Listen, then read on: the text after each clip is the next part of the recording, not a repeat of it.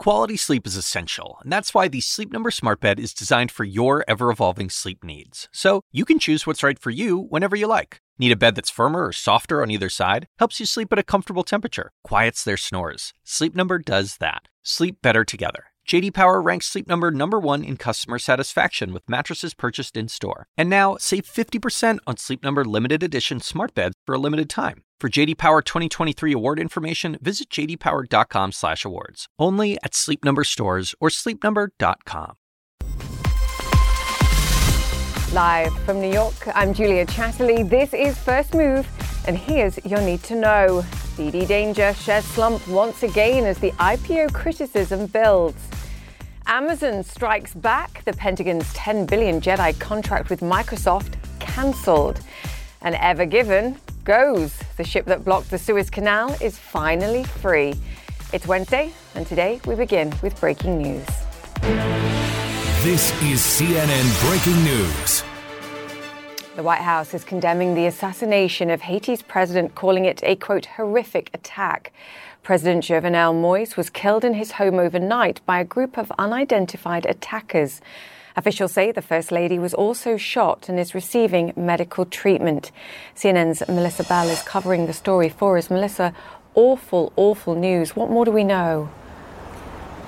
Well, extraordinary. A president assassinated in his own bed overnight. Extraordinary events that have taken place in the Haitian capital, and a measure, really, Julia, of the insecurity that has really come to dominate the country and pose such a problem to the government of Moïse himself until his assassination overnight. We await to hear more details on the state in which of health of the First Lady, also what the reaction of ordinary Haitians will be.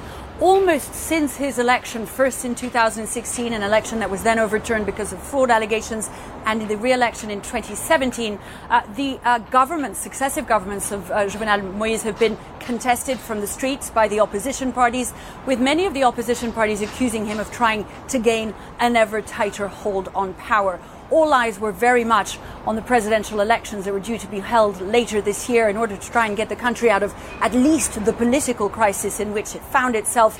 Now many questions about what happens next in a country that's been beset not only, Julia, by that political crisis, but an economic one. That we're talking about the poorest country in the Americas, where 60% of the population live on less than $2 a day. Lots of protests these last few years against the Moïse rule, allegations of corruption there as well at the center of those. And much will depend over the coming hours and days on how the people react to this news. With that statement we've had from the acting prime minister, the source of all that information we have so far about precisely what happened within the private residence of the presidency overnight, that statement clearly saying, look, forces of law and order are in control of security and everything's under control. It's really what happens over the coming hours, I think, and days that'll give us a sense of whether that holds or not, Julia. Oh, yeah. And what about the international reaction, Melissa? Well, that's been pouring in condemnation of the assassinations becoming from several countries, including the United Kingdom overnight, the United States, as you mentioned. And this is a country that the world will be keeping a very close eye on. It had already been because of the instability of it. You'll remember it was back in 1994 the United States had sent troops in to restore the power of the first properly elected president of Haiti, Aristide, who'd come to power in 1990. It was the first time the country had held free and fair elections. He'd been overthrown by a coup d'etat that Washington at the time, back in 1994, had considered sufficiently threatening to the stability of the region that some 3,000 American forces were sent in. So a lot of attention will be paid over the coming days, as I say, to the security there. All the more so, I think, Julia, because what we've seen these last few months, beyond the political crisis, beyond the economic crisis, the worsening of the situation, the rising prices of the cost of living for, as I say, a population that is under extraordinary pressure economically already, is also this worsening of the insecurity, the gangs, the extortion, the kidnappings, the ransoms. This is something we've seen increasing over the course of the last few months. And we have yet to learn really what sort of assassination happened overnight, whether it was political, whether it was a question of criminal gangs. Either way, it is a measure, Julia, of just how chaotic and difficult life is in Haiti right now. Crisis upon crisis. Melissa Bell, thank you so much for that. And we will continue to follow this story here on CNN and bring you any further developments the moment we get them. For now, let's bring it back to First Move. And what's coming up on today's show? Amazon versus Microsoft. The force is with the new Amazon CEO, Andy Jassy, as the Pentagon abandons the $10 billion Jedi contract. It's Rubio versus Wall Street, too. The US Senator blasting the NYSE for allowing the Didi listing. And the UAE versus Saudis. The OPEC remains deadlocked over production. The oil market's still searching and hoping for some level of clarity. And last but not least, as you were just hearing, for football fans, it's all about England versus Denmark too in today's Euro 2020 semi-finals, with sincere apologies to our delightful Danish viewers this time around. Let me say once again, go England, and congratulations, of course, to Italy as well. And what about the Bulls versus the Bears on Wall Street? Well, it's clear to me, with tech rising to new records as Treasury yields tumble to February lows, and in Europe as well, Germany, as you can see, outperforming as the EU raises its growth outlook for the Eurozone to near 5% this year. The big risk, of course, to all of this, the Delta variant and the spread of that.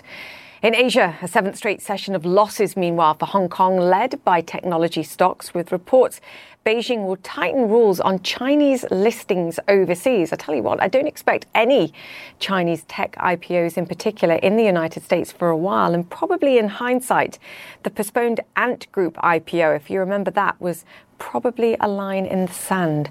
What about US Congress? Well, fascinating, as I've mentioned already, to see Florida Senator Marco Rubio lambasting Didi's listing on the NYSE as, quote, irresponsible. And that's where we begin the drivers. Claire Sebastian joins me now. Irresponsible. He also called it reckless, Claire, and he pointed to the fact that pensioners, people whose life savings are invested in the stock market, will have also lost out. And he makes a valid point there, I think.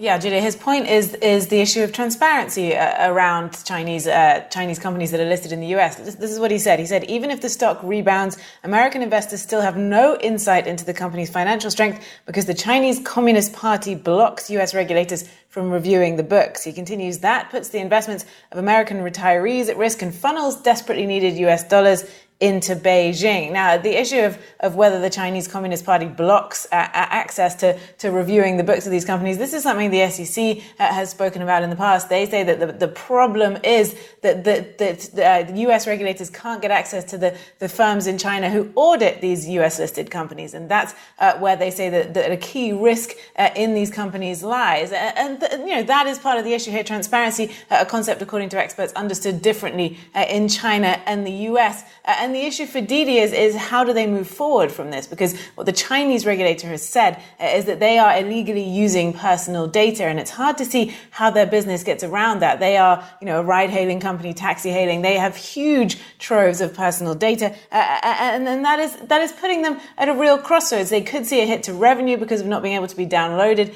in China, and of course the money that they raised from the IPO that was supposed to be funneled into expanding the business, that is also, a big question now. Where do they go from here? Yeah, there are many questions that arise here, and ironies too. I mean, you've got reports that the Chinese government is looking to restrict Chinese firms' ability to come over to international markets, the United States in particular, and list.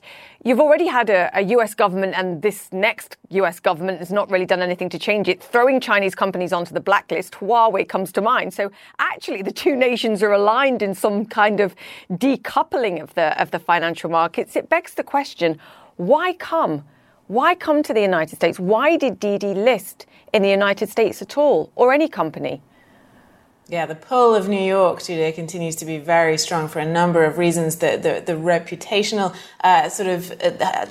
uplift you get from listing on the New York Stock Exchange or the Nasdaq, the liquidity of those markets is unmatched. There's a huge pool of investors. There's, of course, a world famous, tried and tested IPO process, and of course the fundamentals of the U.S. economy as well. Rebounding very strongly after the pandemic, and of course very strong even before that. The numbers are still very high of Chinese companies coming to list here. According to Jefferies, 10 Chinese companies launched US IPOs in 2020. That was over 20% of the market, excluding SPACs. So still extremely, extremely strong. And I will say that, look, what we saw when the market opened yesterday after the 4th of July holiday, the massive drop in Didi stock. You did see some of the other Chinese listed companies go down too, the likes of JD.com, Baidu, but those are now coming back up this morning. So I think US investors perhaps repricing it for a bit of this political risk, but they're still interested in these stocks. Yes, still interested in these stocks. 2 words, Hong Kong. It reminds you of the importance of that as a conduit between the international markets and China. Fascinating. Claire Sebastian, thank you so much for that.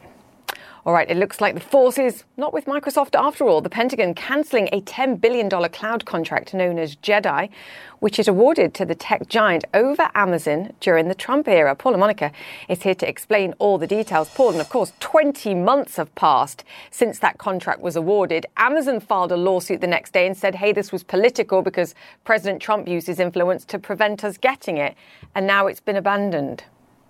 Yeah, a huge legal battle ensued, as you pointed out, Julia, because, of course, we know that President Trump was not a fan of Amazon and CEO at the time, Jeff Bezos. He's no longer CEO. We now have AWS head Andy Jassy in charge of Amazon. And, of course, I think there were legitimate concerns about the Pentagon being influenced by the White House, and that was the reason for the decision to potentially go with Microsoft. That's now all off the table, and we're going to have a new contract open for other bidders. So Amazon is back in the fray. Microsoft can still bid, but you might see other big cloud companies like Oracle and IBM and Google owner Alphabet potentially submit bids for this new contract that won't be called Jedi. Sorry, Star Wars fans.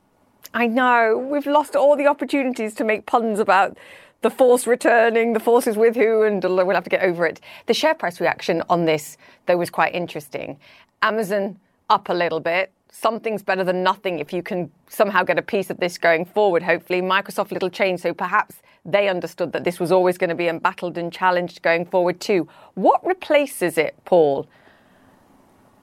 Yeah, I mean, I think we're going to have a new bidding process, and Amazon is perceived to be a leading contender. And I think that is one of the reasons why Amazon stock surged yesterday to a new all-time high. It's up again today. And this really is fascinating because it comes, as we pointed out, as Andy Jassy is now the CEO of Amazon. It's not Jeff Bezos anymore. Jassy obviously has the cloud chops, and I think many investors are hopeful that Amazon will build its cloud unit even more under Jassy as the head of the entire company. And winning part of this new DoD contract could be a feather in his cap if Amazon winds up getting some of this new contract. Yeah, I think the key word there is some of this. I wonder whether you just avoid all future legal suits and you just share it out among the most successful cloud payers in the nation, quite frankly. What about a breakup fee?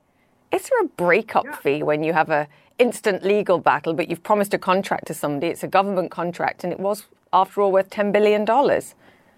Yeah, there's no breakup fee specifically laid out per se, but the DoD has said that Microsoft can apply for a bit of recouping of some of the costs as part of a termination process. Whether or not it gets that and how much remains to be seen, because, of course, Microsoft still could wind up winning a big chunk of whatever this new contract looks like.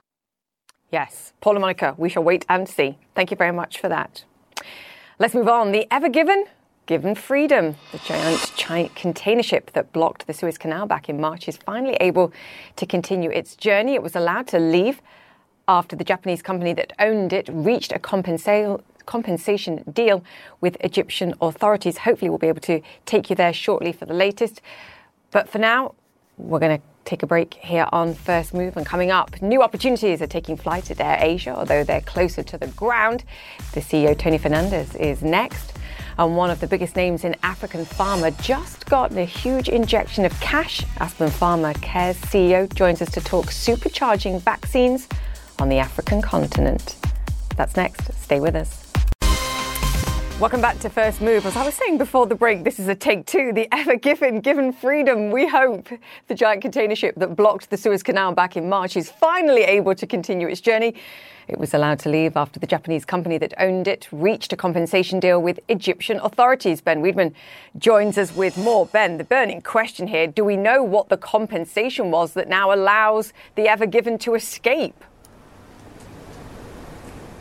Julia, no, we do not know the precise details. We do know sort of what was behind it in terms of the arguments. Now, on the 29th of March, the Ever Given was freed by Egyptian engineers, workers, and a Dutch salvage company.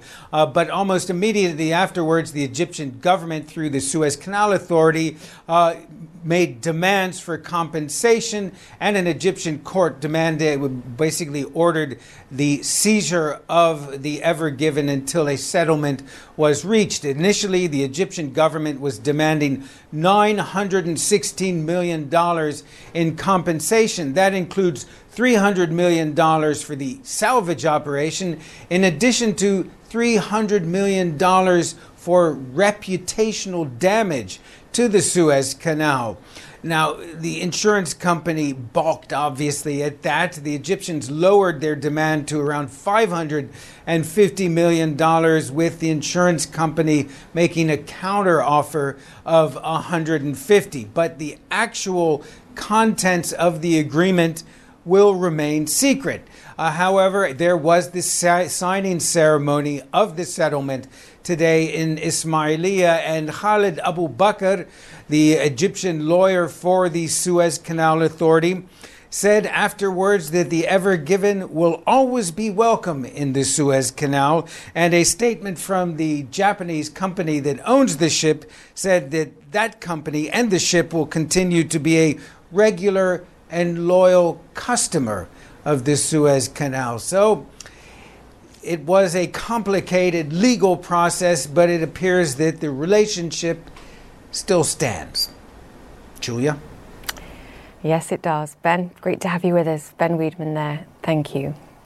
Now, when the going gets tough, the tough get going, and for Air Asia Group, that means diversification beyond core low-cost air travel. The group says by 2024, half of its sales will be from alternative sources, and they're already developing a super app, a logistics business, and a payments arm called Big Pay, amongst others. Today, they announced the acquisition of Gojek's operations in Thailand. Gojek, as we learned yesterday, if you remember, is an Indonesian ride-hailing and payment service. And Tony Fernandez, the CEO of Air Asia, is here with more. Tony, congratulations on the deal. Talk us through what this brings to your group. Thanks very much. Well, it's a big statement for us of intention. I mean, Gojek is probably the most foremost unicorn in Southeast Asia. And, them selling us their operation in Thailand and investing in our operation gives us a lot of credibility, and also gives us a lot of speed that we can ramp up our ambitions much quicker now. So a big day for us. What do you bring to this business that perhaps some of the other competitors in the region don't have or aren't doing well? Because, I look at some of the Gojek business in Thailand. They made a loss in 2019. They made a loss in 2020. There's Grab there already. There's Estonia's Bolt that's making headway. What difference is you acquiring this business and operating there going to make when there's already fierce competition in Thailand? Let's be clear. Yeah, I mean, number one, that competition is only in Bangkok. I mean, AirAsia has a huge brand in Thailand.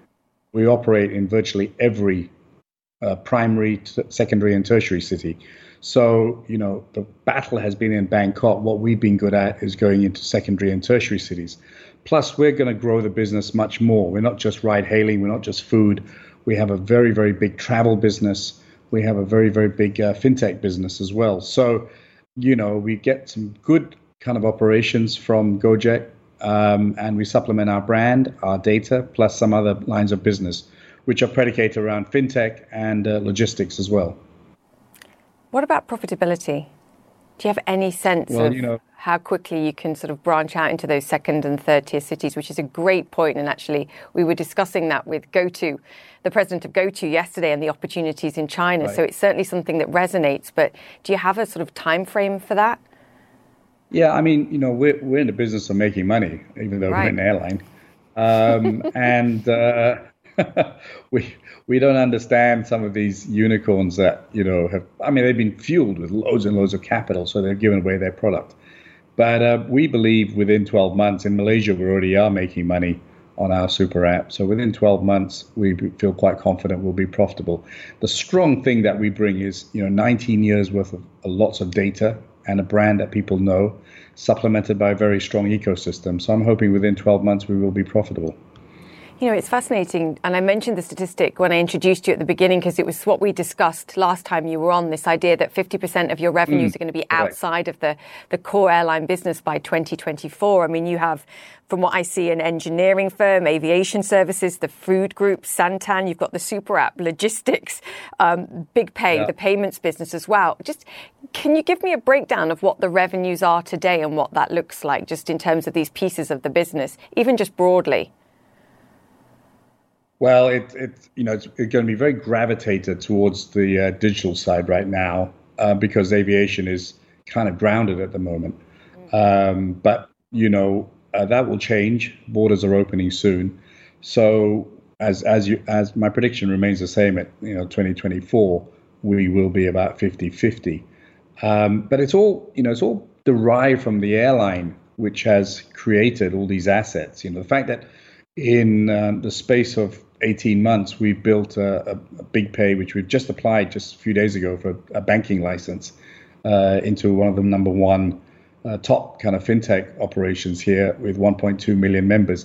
That data, that consumer channel is allowing us to ramp up very quickly at a much lower cost than others. I mean, I saw that actually, the application for the banking license. How long does that take? And give me some sense of your plans there and scaling up, because that is quite fascinating. Yeah, I mean, central bank has closed all applications now. There were 29, and they're going to give out 5 licenses. So, we have a 1 in 6 chance. They are talking about announcing the winner sometime next year by the second quarter. So again, I think what we bring to the party is inclusivity. We're probably one of the few brands in Asia. When I took over AirAsia, only 6% of Malaysians flew. Now everyone flies. The same could be said for the unbanked and the financial services products, that many people are still not included in that fintech, in that financial system.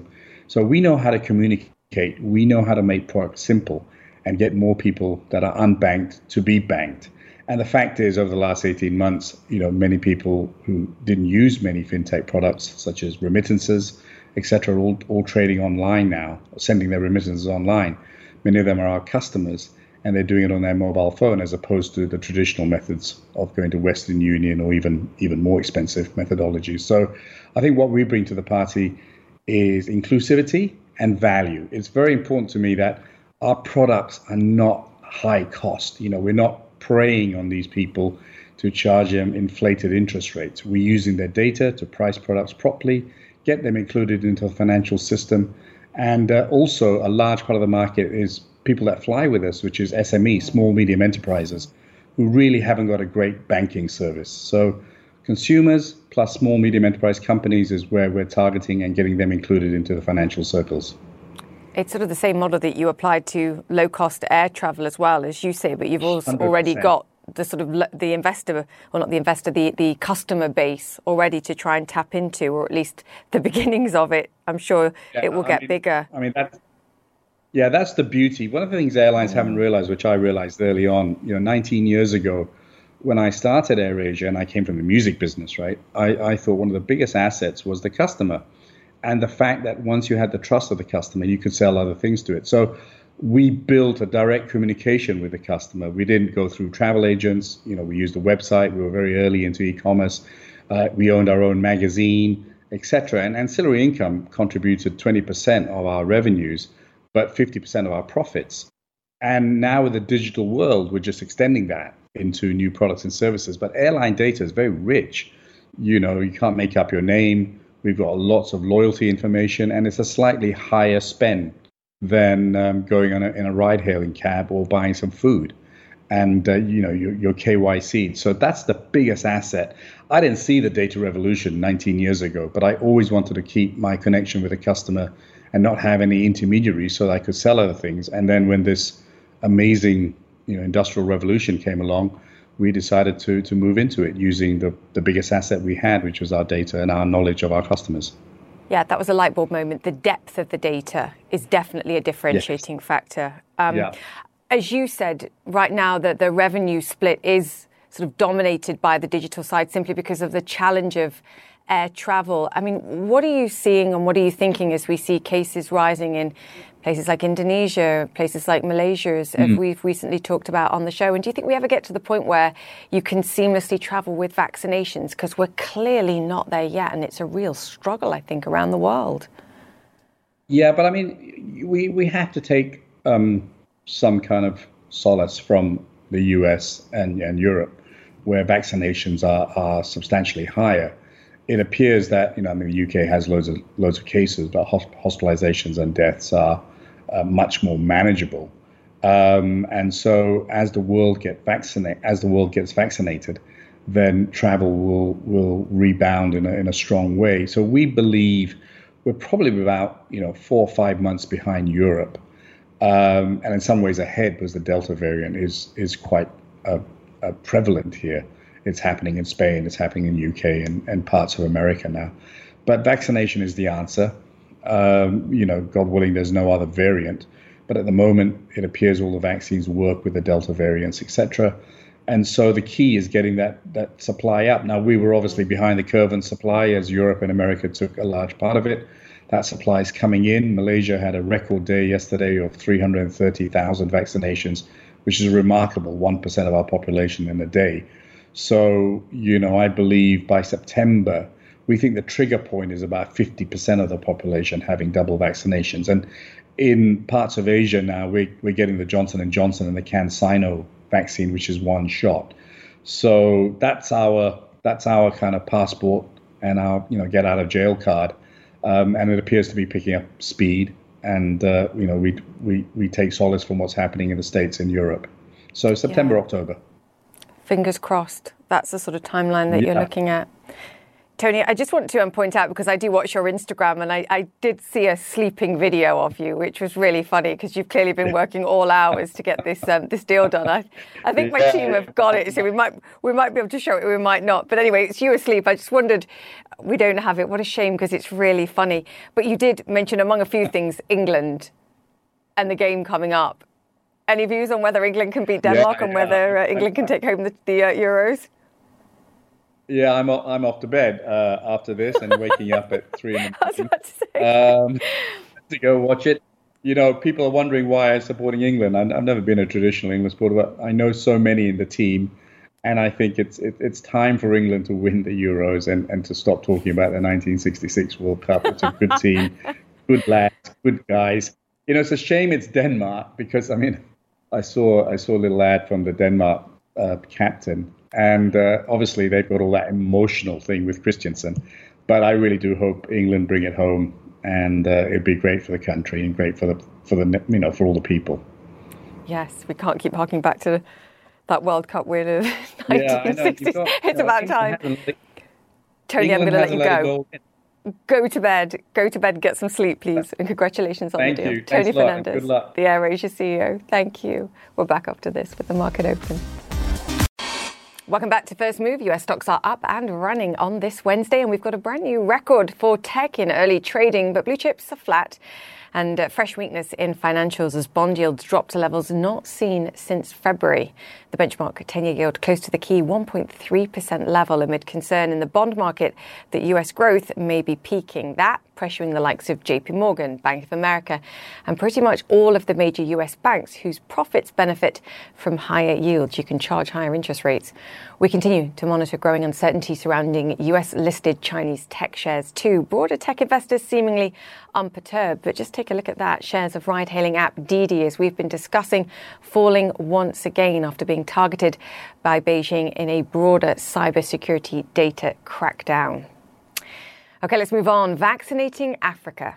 Aspen Pharmacare, the largest pharmaceutical company in Africa, is working with Johnson & Johnson to make COVID-19 vaccines.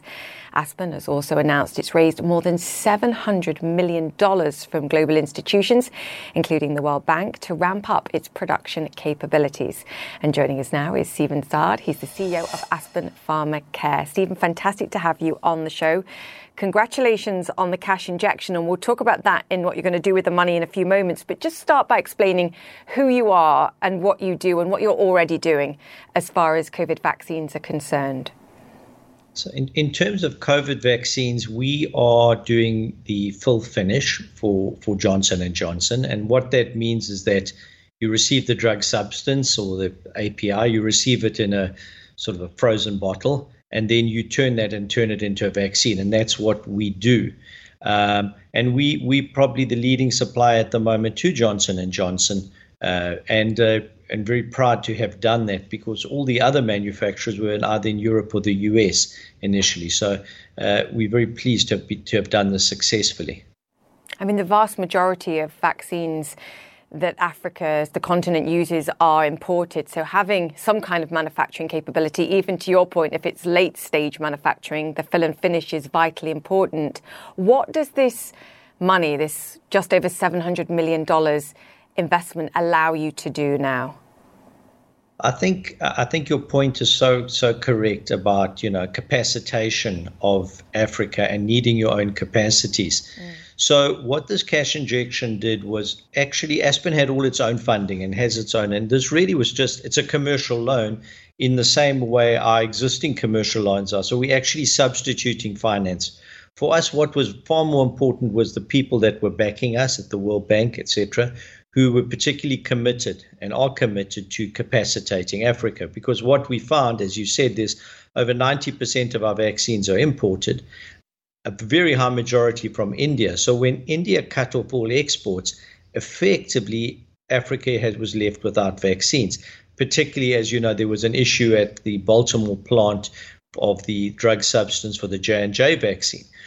So you don't have any capacity, you don't have any product. No one's going to supply you product before their own country. So best you have your own capacitation. So what we're really hoping for with strong backers here is to look for things like technology transfers. And, we don't want a technology transfer for free. We'll pay by dose. But, if the world keeps saying we're not safe till we're all safe, I keep saying, but Africa says, listen, we'd like to be safe at the same time, because they have the money to buy the vaccines. They just can't access them quickly enough. So it's a very sad situation, but it's one in which has sort of woken and shaken the continent. And from an Aspen perspective, we've got two objectives. One is we'd like to build our capacities and capabilities up to sort of one person, one syringe for Africa. So that would be capacities beyond 1 billion sort of COVID doses. And then we'd like to more broadly capacitate the continent, where we've got other facilities as well, so that we never again are left at the back of the queue. But a very important injection for us, more of influence of people who we hope will help ultimately get the technology transfers that we require to be able to look after this continent. There was so much in there, important information. I think the statistic that you gave, and we agree, 99% of vaccines imported, and you get to a crisis like this and people restricting supplies, whether that's India or the United States, and suddenly Africa is left far, far behind. To your point, though, Stephen, about technology transfers, we had the World Bank president on the show talking about vaccine manufacturing hubs, actually having places that do have the scientific capabilities and the credentials already to acquire those patents and to manufacture vaccines. Are you one of those people? If you were given the patent, could you start from scratch and produce COVID-19 vaccines? Sure. And my view on that is, when one has technology, you've got to respect that technology.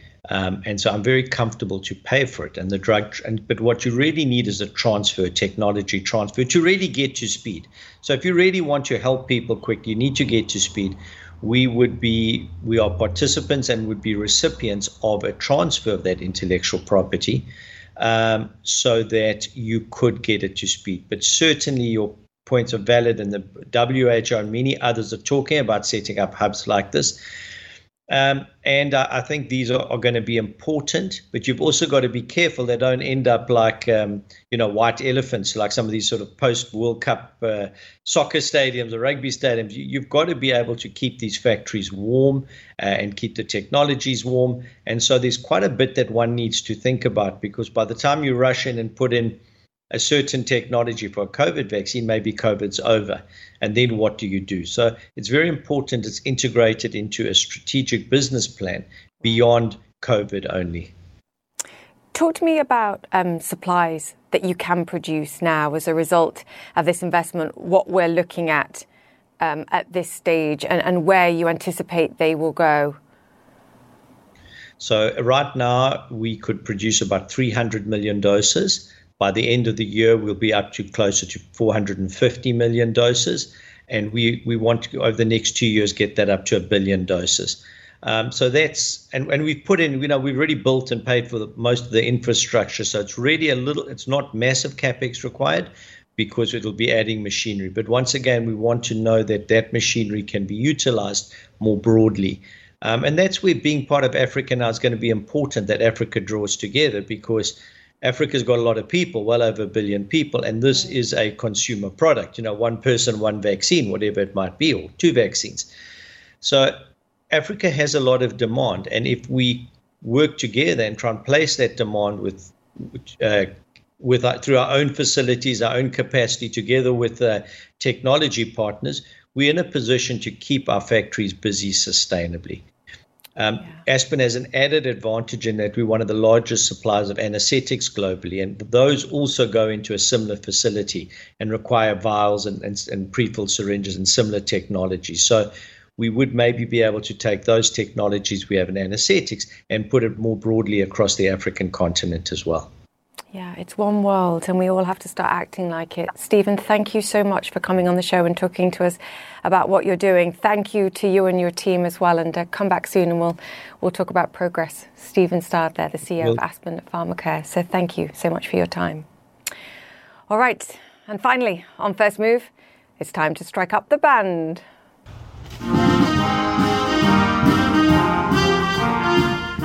Yes, football's coming home, we hope. The Royal Coldstream Guards were invited by the Prince of Wales and the Duchess of Cornwall to Clarence House to show their support for the England team. The semi-final against Denmark kicks off in a few hours' time, and I wish both sides the best of luck. I just wish England a little bit more luck. Sorry. That's it for the show. It's been a long time.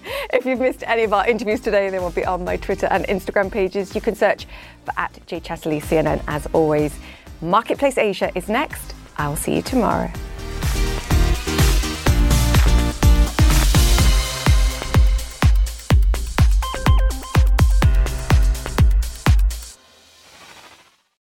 When you work next level.